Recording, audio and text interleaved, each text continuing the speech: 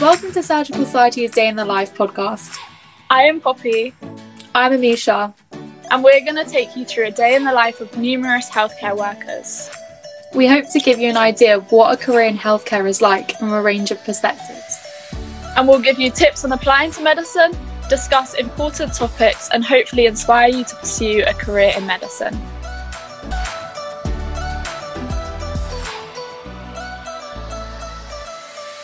Hi guys, welcome to another episode of A Day in the Life.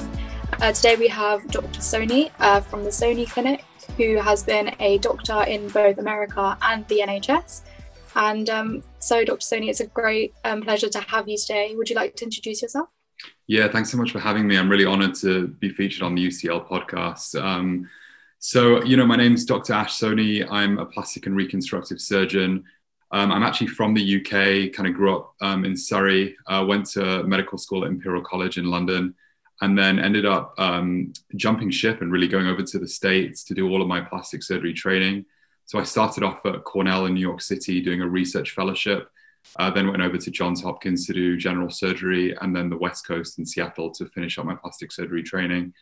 I then moved back to the UK about a year and a half ago and did a fellowship, a 1.5-year fellowship at the Royal Marsden Hospital in Microvascular and Oncoplastic Surgery. And just recently in the last few months have set up my own private practice called the Soni Clinic. So what does a day in your life right now look like? Yeah, I've kind of got like two versions of day in the life right now because I'm balancing both NHS and private. So if we start with my NHS job, a typical day would really, I normally wake up around 5:45, 5:30, 5:45, and kind of get to the hospital really by about 7 a.m. The Royal Marsden has two hospitals, one in London and one in Sutton down in Surrey. So I'm based down predominantly at the one in Surrey at the moment, where we're doing a lot of like the breast cancer, skin cancer reconstruction.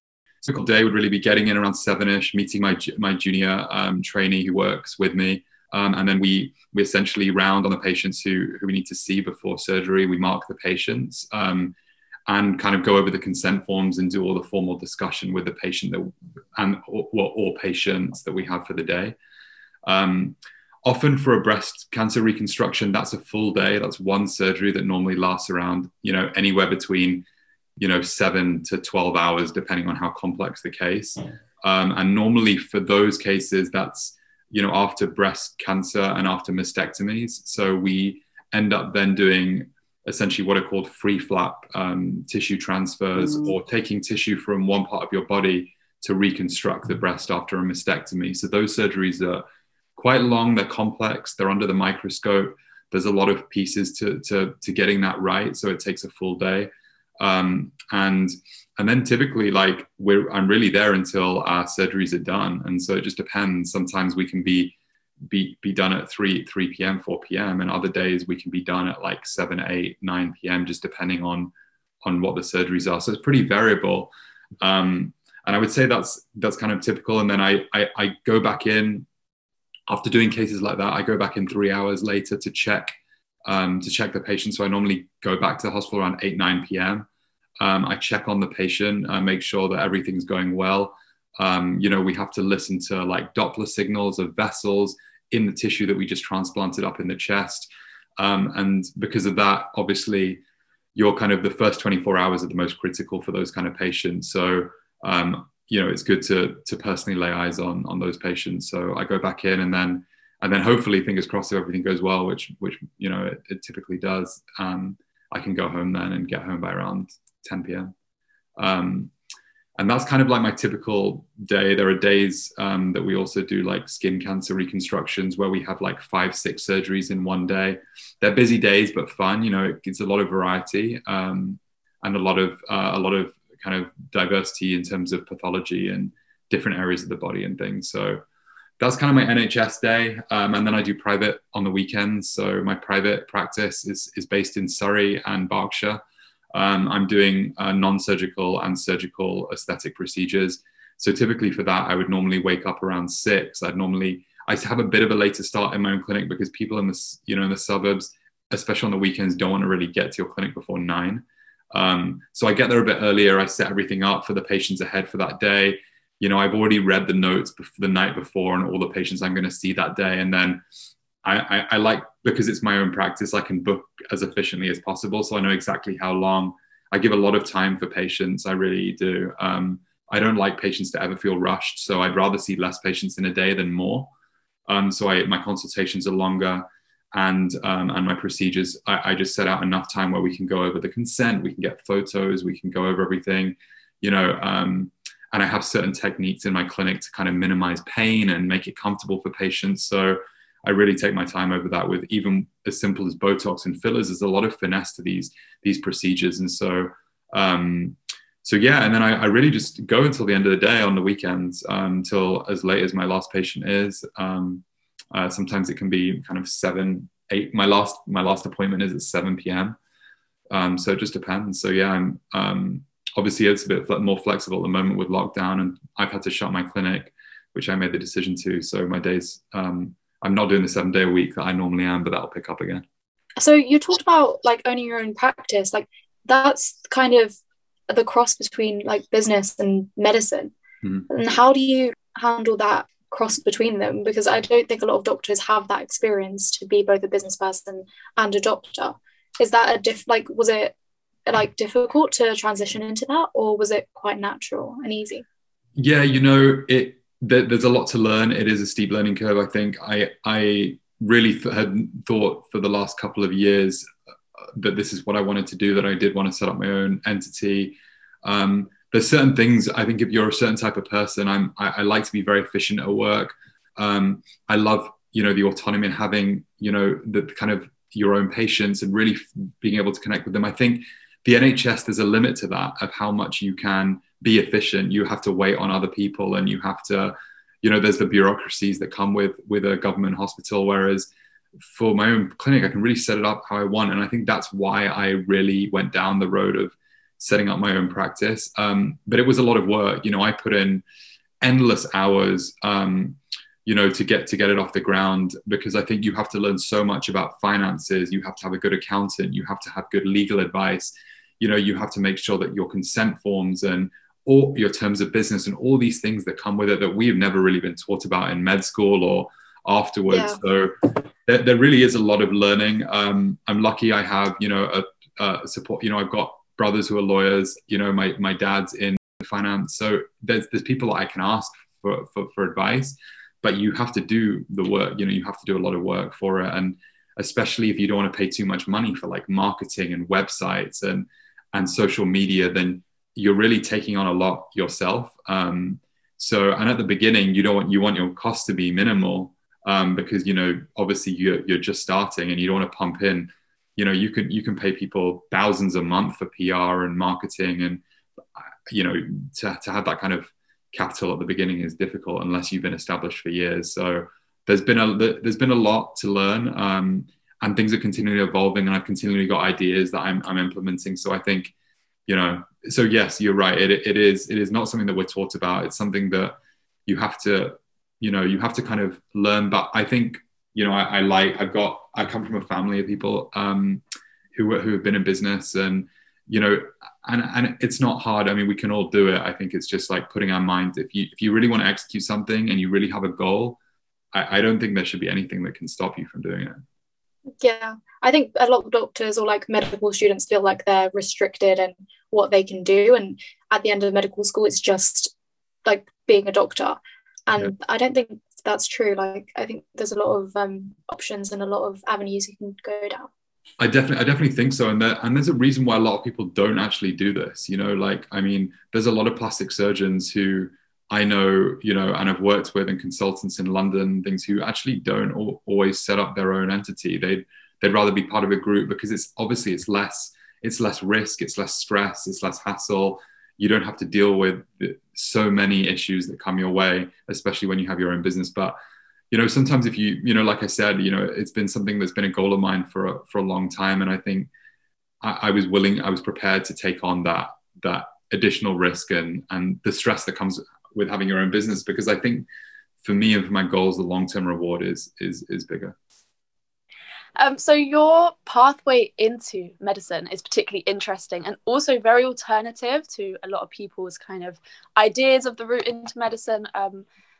How did you go about deciding that's the route you wanted to go down, or that's how you wanted to reach becoming a doctor in the end? And was there anything you did in the lead up to that, like how you went about preparing for something which obviously it's not like all your peers are kind of preparing for the exact same thing? It's a very just how you went about doing that. Yeah, you know, I had thought pretty early on in medical school that I'd really thought about America quite early on. I think that stemmed for a couple of reasons. You know, firstly, I'd been out to America quite a bit as a kid. I didn't know anything about the medical system in America at that time. But I think when I got to medical school, pretty early on, actually, in my fourth year, my brother actually moved out. He did law in London at LSE and went over to California. And I think then I had like an immediate family member who had gone over. I started to think about it a bit more seriously, and I went over. I used to do like, you know, I did some experiences in my summer. I would just go there, fly out there for like 3-4 weeks. I'd spend a month at a hospital, or, you know, with a particular doctor, like shadowing them, and they let me scrub in and do all these things. And I was like, wow, it's pretty amazing. And I think the more experiences that I got, the more I realized that even the junior trainees there had a lot of autonomy and independence, where I never saw that in medical school in London. You know, like it was hard enough as a medical student to even scrub in, as you know, like, and these med students even medical students in America were suturing and doing things. And I was like, wow, this is unbelievable.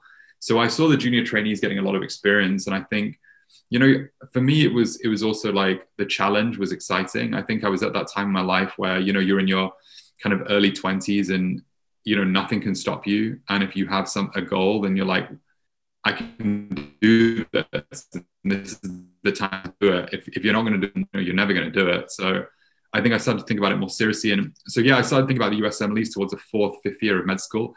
But then you start getting towards the finals, which, as you guys know, like finals in London is no joke. In fact, in any good medical school. So I consciously made the decision to, you know, go 100% finals, get through that at Imperial, and then when I graduated, I basically sat all the USMLEs back to back in 6 months, which is not also the way that a lot of people do it, because the step one is all the basic science foundation stuff that we learn in first year and second year. So I had to go back and relearn all the stuff about transcription, translation, like all the stuff that I didn't remember.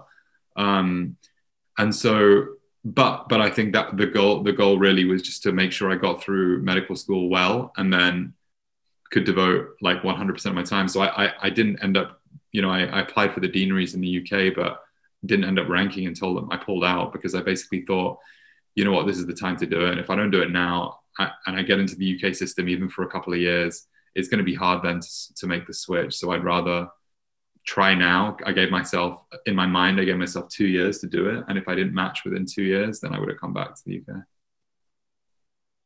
Yeah. And how did you find, so I think the stereotype is that in America, the system, although it allows you more experiences, it's like a lot more work. You do a lot more hours, and it's a lot more intense as a graduate.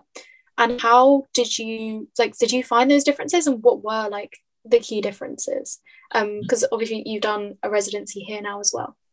Yeah, you know, it's a good question. When I first went out there, I knew it was going to be a lot tougher, but I didn't know to what extreme. I don't think I really appreciated it until I started, quite honestly.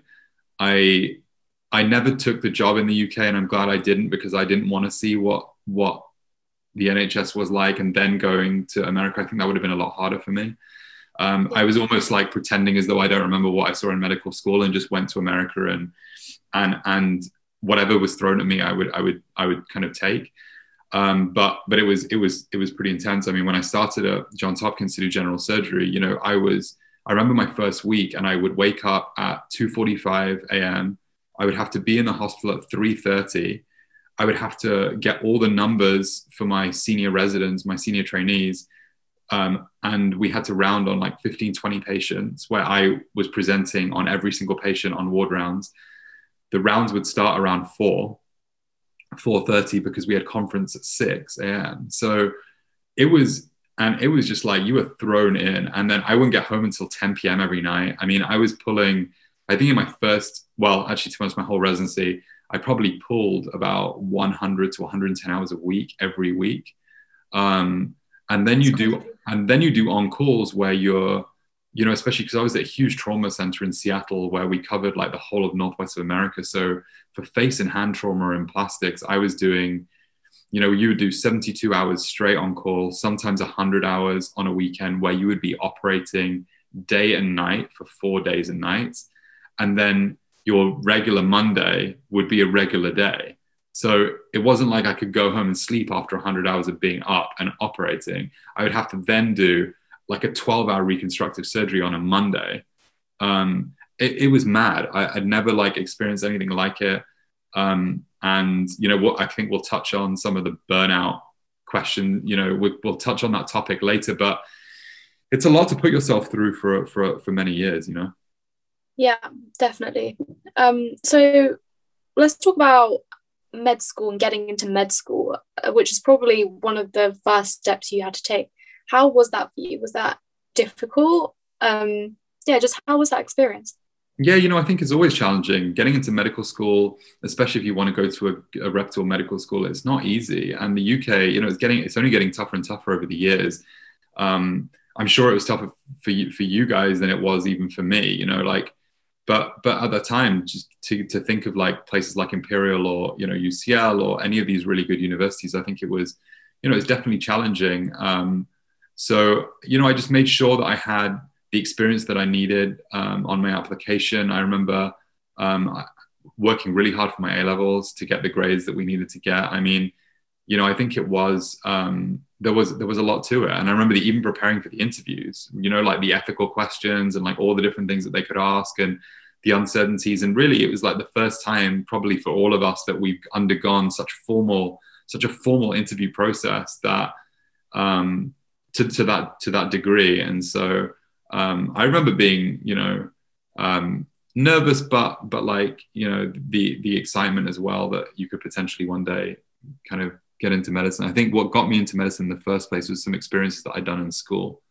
And I'd worked with children with disabilities and a few other experiences in hospitals where I thought, you know what, like, I don't want to just sit at a desk and make a ton of money. And that was my priority, right? At the time, I was like, I'm not super interested in, you know, considering finance or law or some of the other things that I was thinking about at the time. I think it was more, you know, I really wanted to do something that would give me some sort of reward and satisfaction at the end of the day. So that was kind of like my journey in.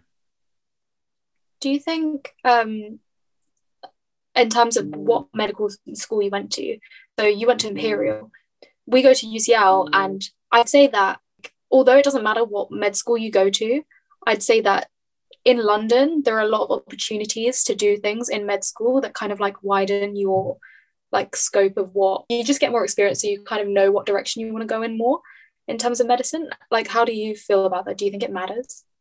I do. I think really the most important thing is picking a program that fits your personality and your characteristics. I think if you're the type of person who can adapt well to a big city like London, you know, I know some of the courses when we, especially at the time when I was applying, it was like the problem-based learning versus the traditional lecture-based learning. And for me, I knew I was like more of a traditional person than like a completely problem-based learning course. And I remember those were the things that were going through my mind at that time.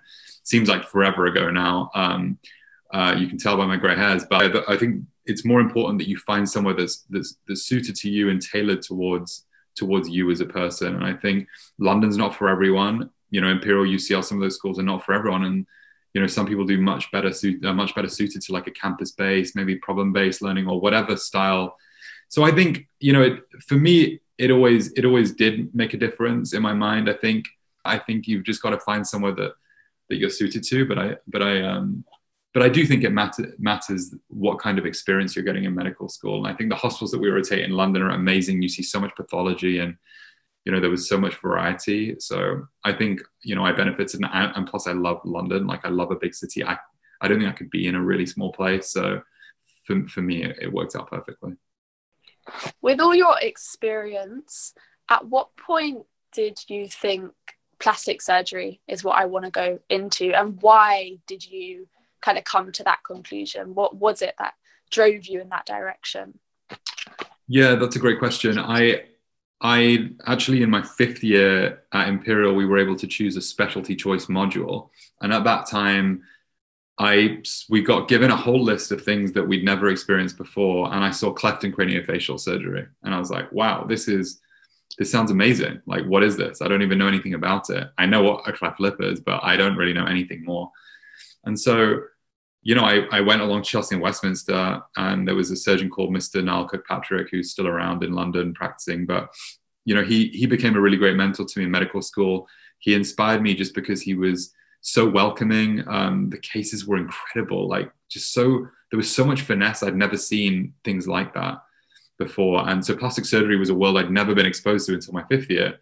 And so during that time, that was the time where I really thought, wow, this is something that I would definitely love to pursue. I think the beauty of plastic surgery is that it covers every part of the body. So I loved anatomy in medical school. I think you have to love anatomy. You have to, you know, you're operating on literally from head to toe on any part of the body, reconstructing different parts. And I think for me, you know, I love the variety that plastic surgery offers. You know, I think yes, there's finesse. Yes, there's some artistry and like design and seeing the ability to see things in three dimensions. But I think it's one of the few surgical subspecialties that you can actually operate anywhere on the body. And you're also the ones who come in sometimes at the end to really fill a defect that no one else could fill. And I love it. There's just involved, you know, for me, it was something that kind of triggered my initial interest in the field. Okay, so let's go back to mental health and burnout. So we've spoken a little bit about it with your experiences in America. How, like, did you experience any of that in like the UK, or was it way more relaxed, and after having that experience in America, did you come back and think, this is so much easier? Yeah, you know, that's a really good question. I think it's such an important topic as well. In medical school, I never felt it. I mean, you always feel stressed in medical school to some degree with like finals. I think will probably, you know, I think it stresses everyone out. But the end of year exams. But I think I never really felt that level of exhaustion until I got into training. And I think actually, you know, the first couple of years I kind of just pushed through, because even though, you know, you're doing the 110 hours a week, you're just going on adrenaline. You're just going on what you have to do, you know, kind of have to do and get through it. And I'm someone who, I've never quit anything. Like, I'm someone who, when, you know, I get an opportunity or I've decided I want to make this decision, I've just gone through with it, you know, regardless. And I think that helped me, but sometimes you're powering through. And there were definitely days in America where I thought, I'm not sure, is this for me? You know, like, is it worth it? And I would, you know, I'd speak to my wife about it. I'd speak to my family about it. And I just say, I don't know whether this is generally something I want to keep going. Because on those days, which were just brutal, I think you just have to sometimes reassess. But what carried me through, and what I try and, you know, and I do this on my social media pages, really provide people with the motivation that there is a light at the end of the tunnel. And for me, I had to keep focusing on what my end goal was. And I can sit here and say, yeah, you know, I kind of, now I'm setting my practice and this is everything I've always wanted to do. And it is, but you have to go through some seriously tough days to get to this stage. And I think the time I really appreciated what I was going through, that I was like, I felt the burnout, was at the end of my training. As I was leaving Seattle and coming back to the UK, I realized that I'm exhausted. I'm like emotionally and physically exhausted. And I took a little time out, not loads of time out, just a couple of months, but I took a couple of months out and then gave myself the time that I needed to like reassess and reevaluate. And it was like the first time I'd actually been able to think about where I see my life going, what I wanted to do.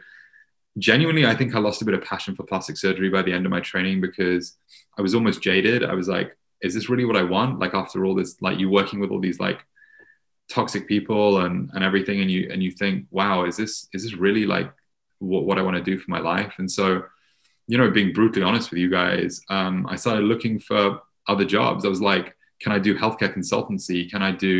What can I do? And I was like, man, I've trained for like a decade and I'm a consultant, but I think it was just because I was exhausted and I just needed that time to just regroup. And then I started at the Royal Marsden. And as most people know around London, especially, you know, it's one of the top in Europe for cancer reconstruction. I've had some amazing colleagues there, and so much support that I've never had before.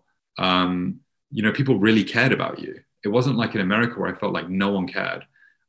People really cared about your well-being. And, you know, if you were sick or you had a family problem or anything in America, they wouldn't care. But here, I was just surrounded by colleagues who were just so amazing. And so, you know, I think I saw a big difference in not just the work hours, because my work hours were like probably less than half of what I was doing in America, around half or less than half. But it was just the support as well. And I think the overall package made me realize that, you know, I'm a lot happier here. And that was when I made the decision to stay in the UK for good and not go back to the States, which wasn't my original plan.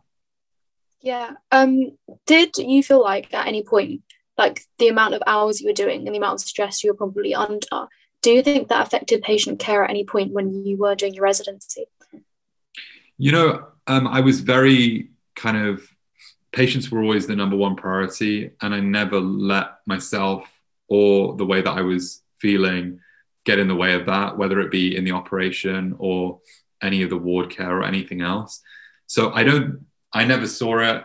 I never made a mistake like in theaters or anything that I would say, you know, this was a point in time where patient care was impacted, but it happens to people, right? Like a lot of people go through a lot of emotional trauma during these years. And I saw with my colleagues, I saw marriages fall apart. I saw, you know, a lot of people, you know, obviously needing to consult therapists or go through things, or some people really coming to the point of quitting and announcing that they were going to quit. And then the program saying, listen, you're so far into it. Are you sure you want to do this? But I saw, you know, a whole spectrum of emotions. And I think, you know, the problem as healthcare providers is that I don't think we put enough emphasis on mental health, you know, the impact at which these kind of jobs can take such a toll.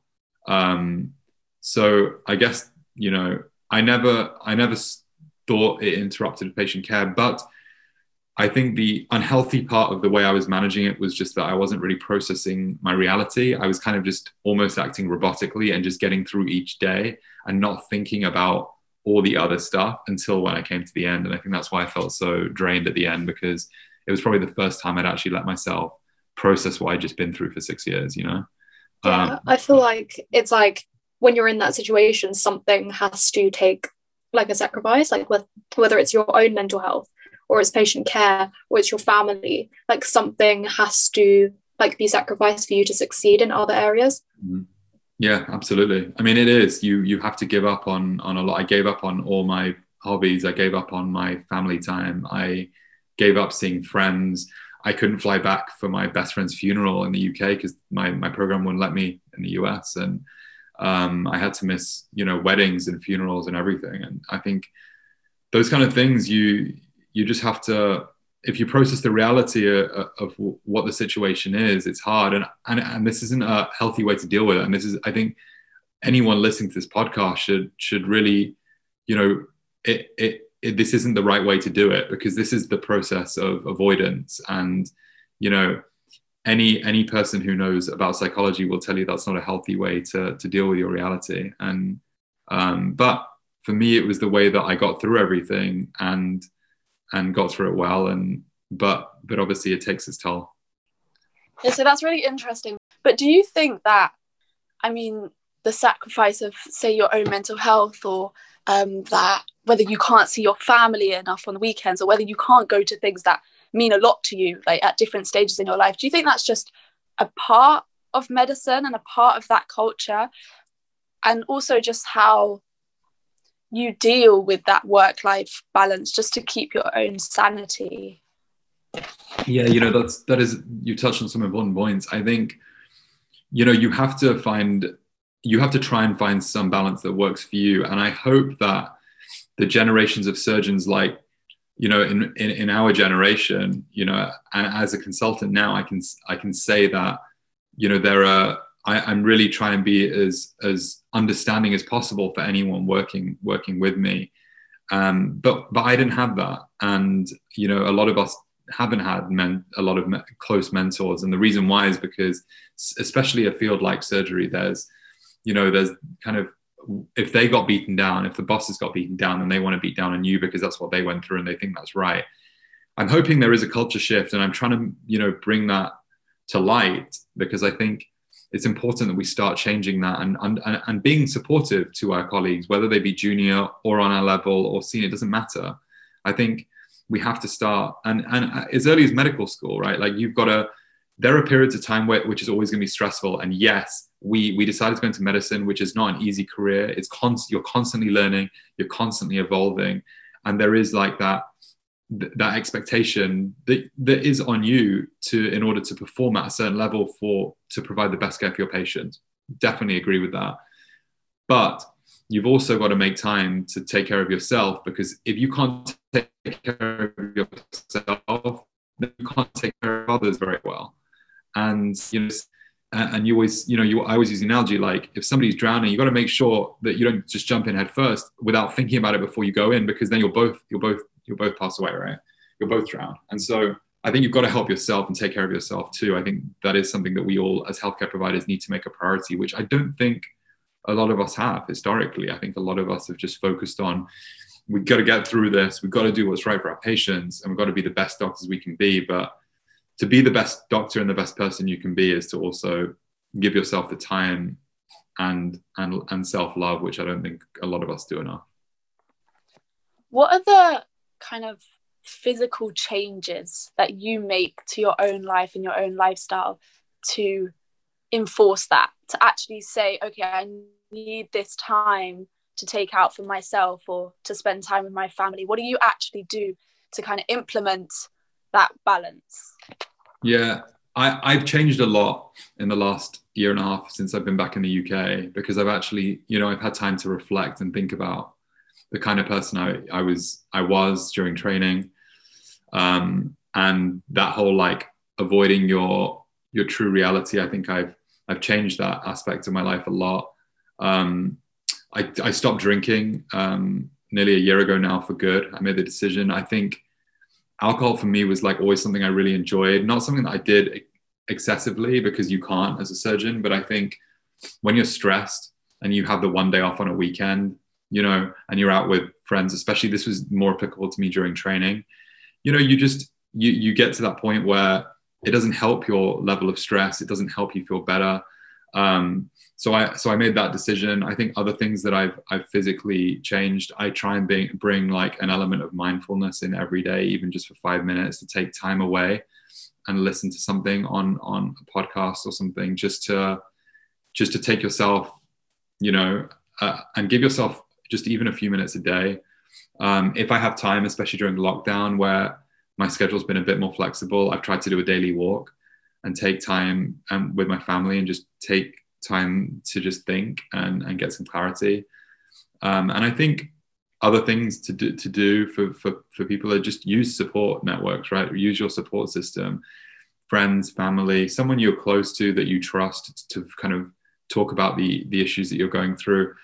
And for people who don't have that, there's always like therapy or counselors or people who can like help you in moments, and they're, you know, they don't judge you. So I think there's different avenues, but I think some form of communication and support networks are really, really important. Yeah. Did your family travel with you to the US when you decided to go for your residency? No, they didn't. So my brother lived out in California, and funny enough, I ended up on the East Coast for the first 2 years. So I was like a 9-hour flight away from him. So it wasn't exactly close. But no, they didn't. My parents and my other brother stayed back in the UK. I met my wife out in America. So she was there to really support me through a lot of the tough times. And I think it's really helpful to have a very understanding partner going through all of this, especially if they're not in medicine, which she wasn't. just to be able to understand what you have to go through and the sacrifice that you have to make, which is essentially not spending time with one another for years, you know. But so I didn't have immediate family besides obviously once I met my wife. And so with all of your experiences in the US, like good and bad, if you were talking to a medical student, well, I guess you are, but would you recommend anyone to think about doing your USMLE straight out of med school, or would you say just stay in the UK and do a training program here where it's a lot less stressful? Yeah, you know, I think there's pluses and minuses to both systems.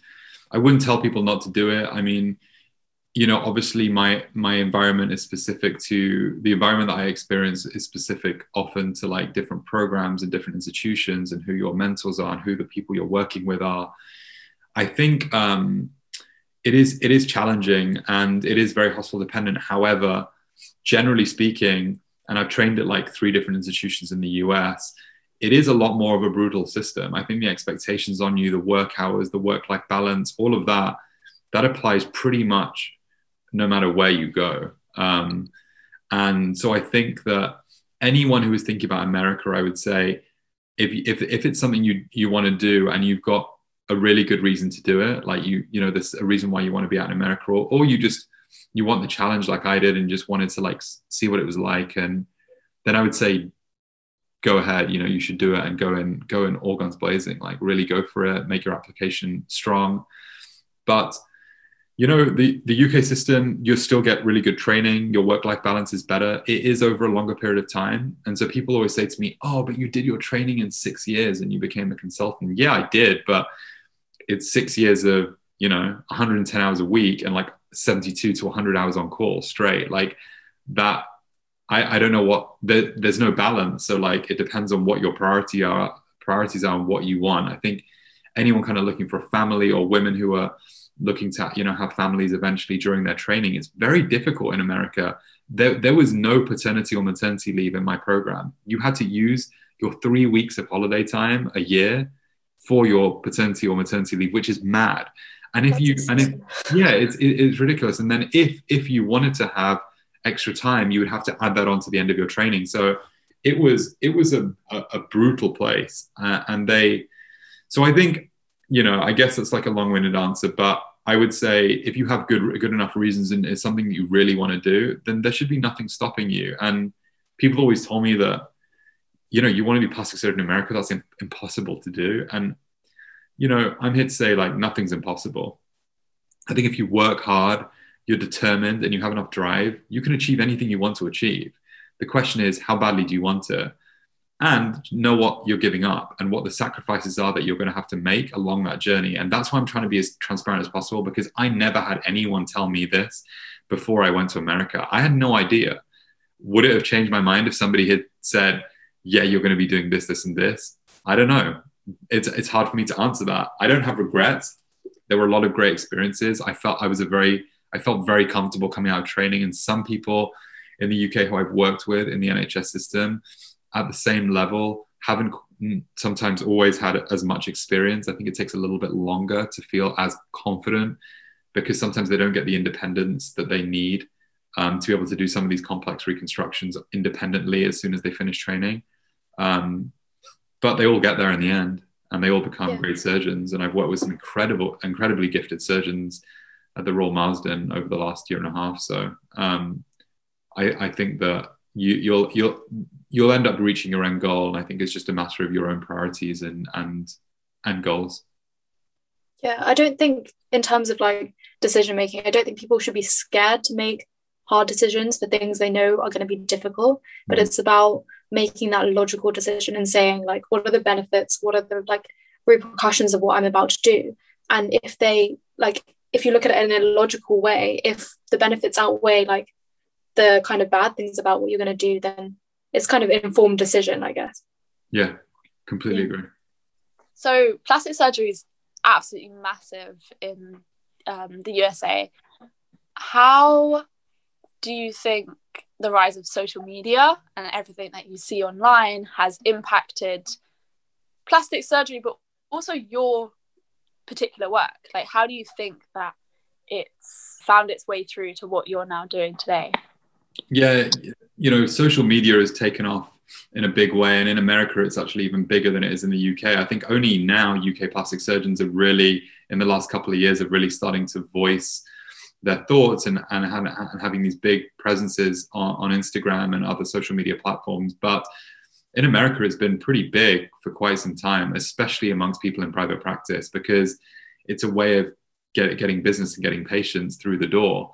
You know, I actually started social media quite early, like around mid training, and I started doing a lot of things tailored completely towards training and suturing and teaching and things. And you know, it picked up really, really well. And I think it's important for me personally. It's important to not only devote my platform to my business, but also to teaching as well. I think the rise of social media is pretty big. I think the issue I see with some people is some people post a lot of in the surgery, you know, type videos, and it brings awareness to a lot of things. But I think some people take it a little bit too far on Instagram and some other platforms. You know, I think the aesthetic industry in general is a difficult one in the UK. You know, because really anyone can do aesthetics, which I'm trying to bring a lot more awareness to now in the media, because as a plastic surgeon doing aesthetics, it's very different to a beautician doing aesthetics. And if you see people, they're able to do a weekend course and then go and start doing injectables. And I can tell you from personal experience of doing things like tear troughs and doing a lot of like injectables around eyelids and the nose, there's a lot of finesse to this. And I've done, you know, over 3,000 surgeries on the face. And I can tell you that when it comes to anatomy and placement of some of these products, it's just so variable. And I'm seeing so many complications coming in now into my clinic from other providers because they just don't know the anatomy. They've never had experience with that. But the problem with social media in that way is that people who have big social media presences are often ones that the patients are going to without really understanding where these people have trained or the lack of training sometimes. So I think it's an interesting world. I think I'm really trying to be more transparent and bring more awareness to this, because I think it is sometimes a little bit scary in my opinion. So especially when it comes to like the aesthetic side of you know, plastic surgery and the way that things are going. So because everyone terms themselves aesthetic providers, and no one's really differentiating between someone who hasn't had any experience with anatomy or surgeries and then someone like me who has done a lot of it. And so yeah, it's a pretty terrifying world out there. Do you think in any way, like plastic surgery, or I guess not all of your work is aesthetic, like you do a lot of other important surgeries that help people's quality of lives. Yeah. But some of your work, I guess, is, do you think that the rise in plastic surgery, especially in kind of like influencers or people who have a lot of like public like spotlight, does that impact the amount of like body dysmorphia there is in like particularly like young people? And how, like, as your role as a plastic surgeon, do you feel any responsibility, or like what is your view, what is your take on it? Yeah, no, that is definitely true. I think the role of social, you know, the kind of role of social media, and especially with influencers, it often depends on what content they're posting and the kind of pictures that they're posting. I think, you know, if you're posting constantly about that you need to be looking a certain way, and this is, you know, these are all the things wrong with somebody, and this is all the things that you should change, I think that is something that would make people feel, you know, it would probably bring people's insecurities out. Of course it would do. You know, I think it really depends on the individual. For me personally, the way I view it is I post a lot of really all my results on every spectrum. I mean, I see a lot of people who have never had any procedures done before. I would say 90%, because I'm based out in Surrey and Berkshire, I would say over 90% of my patients have never had any procedures done before. So they come in and they're really nervous, and they've never, you know, they've never trusted anyone before, which I feel really honored about. But I'm also giving a very realistic picture of like what what should be achieved. I'm giving very natural results. I think there are a lot of people out there who are not giving natural results, who are trying to make people, you know, have these huge lips and huge cheeks. And I mean, it's not something that ethically and like morally, that's how I trained or how I think. And so I think it's very variable on the provider, but I think body dysmorphia is a real thing, you know, like, of course it is. That if you see the content of some of the things that people are posting, you know, that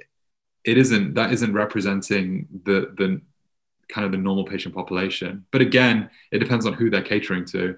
Some of these people in London are catering to a specific crowd in London and around and globally who want that particular look. So, but again, it's obviously going to stimulate, you know, different insecurities in different individuals. Yeah. I guess, do you think that there's like a kind of a psychological aspect to your career and your job? Because I've watched like a lot of Watched, and I see that in a lot of cases, part of the surgeon's job is to assess the patient, not only like physically, but assess what they want and why they want it, and whether implementing that change is actually going to make a positive impact on their mental health or is going to worsen it, and they're just going to keep getting surgeries. Yeah, you touched on really the essence of private practice in plastic surgery. I think for me, during my consultation, I really spend a lot of time talking to patients about what their reasons are for doing something and why they want to do it. You know, I've got, as I've kind of mentioned, my patient population, I have a really great patient population out in the suburbs, which can be different, but there are always going to be people who are doing things sometimes for the wrong reasons or not really understanding why they're doing something. I think our roles as plastic surgeons and doctors in general, I think, is to really to be able to understand the patient, to be able to spend the time to get to know them and get to know why they're doing something. I think there are certain red flags that you always look out for. You know, if someone's doing something for like, you know, a partner and being kind of coerced into doing something, or there are other reasons why people are doing things.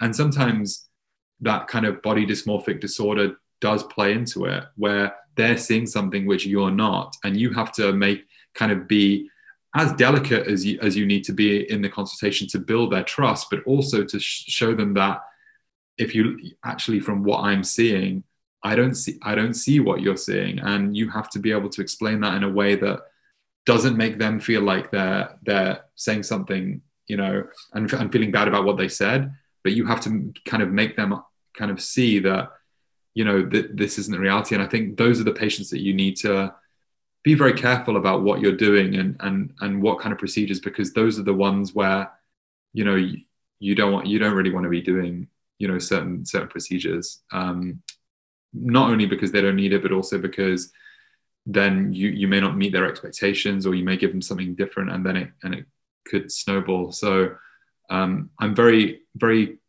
transparent. I'm very honest with patients, and I devote the time taken to really be able to explore their understanding and why they're doing things. And I think that's very important in plastic surgery to do. So where do you see your clinic in 5 years, for example? Like, what are your kind of plans for your clinic? Because obviously it's an incredible endeavor to start up something like that, and you must have things that you're kind of manifesting for it, or that you aim to reach. What are they for you? Like, what are your personal kind of goals for the next 5 years? Yeah, you know, that's it's always something that I'm constantly thinking about. I'm currently renting 2 clinics, one in Windsor and one down in Surrey. I think my eventual goal will be to have my own independent facility and really to be able to do things exactly the way I want to do it. I think there's limitations to what you can do in a rented facility.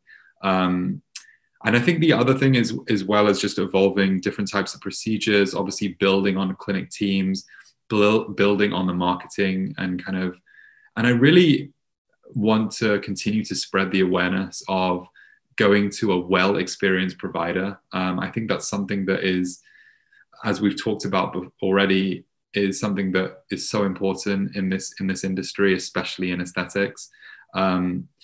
I do things as well for like functional, not just aesthetic. So, you know, that's something that I'll always continue, whether it be skin cancer or whether it be certain problems that people have that I can help them with. That's more of a functional reason. But from the aesthetic standpoint, that will always kind of be probably my predominant focus in private practice, just because of the nature of private practice. But eventually, yeah, I'd love to have at least one or more than one clinic with a kind of a well-oiled machine, and having almost like different types of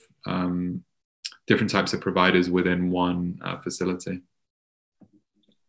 That sounds like a great goal, and very exciting. What about plastic surgery in general? Where do you see like the future of plastics in, say, like 5 or 10 years?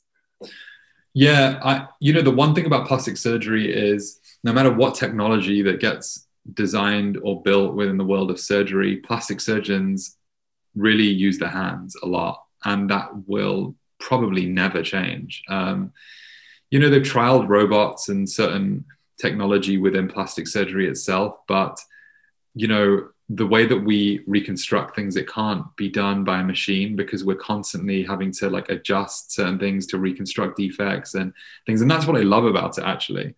Like the robotic technology and some of the technology within surgery and medicine is pretty cool. But the one thing I do love is that we like use our hands for everything because we have to. And I kind of like that. Where I see plastic surgery, I mean, I think regarding, the reconstructive world, the reconstructions and the microvascular surgeries are always evolving. That is some technology that we do use, because obviously a lot of our big reconstructions are done often with a microscope. And so I think there are certain ways in which those surgeries are being made more efficient, and the efficiency, that kind of efficiency and understanding is being constantly evolved.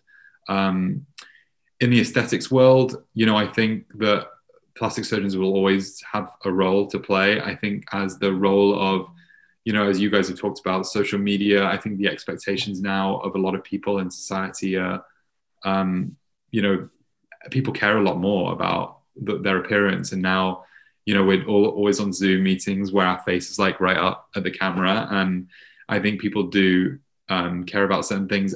And the technology with a lot of products is developing a lot in the world of aesthetics and injectables. And the products that I'm using are very naturally based. They're great quality products, and that's not what everyone is using, but it's something that's kind of making people think, wow, I actually never knew that if I had this done, it's only made up of like antioxidants, hyaluronic acid, vitamins, minerals. Like there are certain things that people weren't really aware that, like, initially people thought, oh, I'm putting like cement in my face. But I think the world of aesthetics is also evolving with not only non-surgical, but surgical too. So, I think the field of plastic surgery will always be there because I think there's always a need for it. I think the variety will always be there. So it's an exciting field to be in for sure. Perfect. So I think we'll probably round it up there, just because I feel like we've spoken about so many fascinating things. And yeah, it was like absolute pleasure to have you on our podcast and to be able to speak to you today and just get an insight into your world, into your life, and hear about it, really. Yeah, no, I just want to thank you guys for having me on. It really is an honor to be involved with a lot of UCL teaching events recently, and some coming up as well. And I think you guys are doing a really great job about highlighting some very important issues and really providing people with a resource that I never had as a medical student. So I just want to congratulate you guys for doing a great job, and really thank you so much for the honor of inviting me on today. Thank you. And for anyone listening, Dr. Soni does do a lot of events with the Surgical Society, which we really, really appreciate. He gives a great insight to a lot of different medical students. And please do look out on our social media platforms for more events with him, hopefully in the future. Thanks so much. Thank you. Thank you.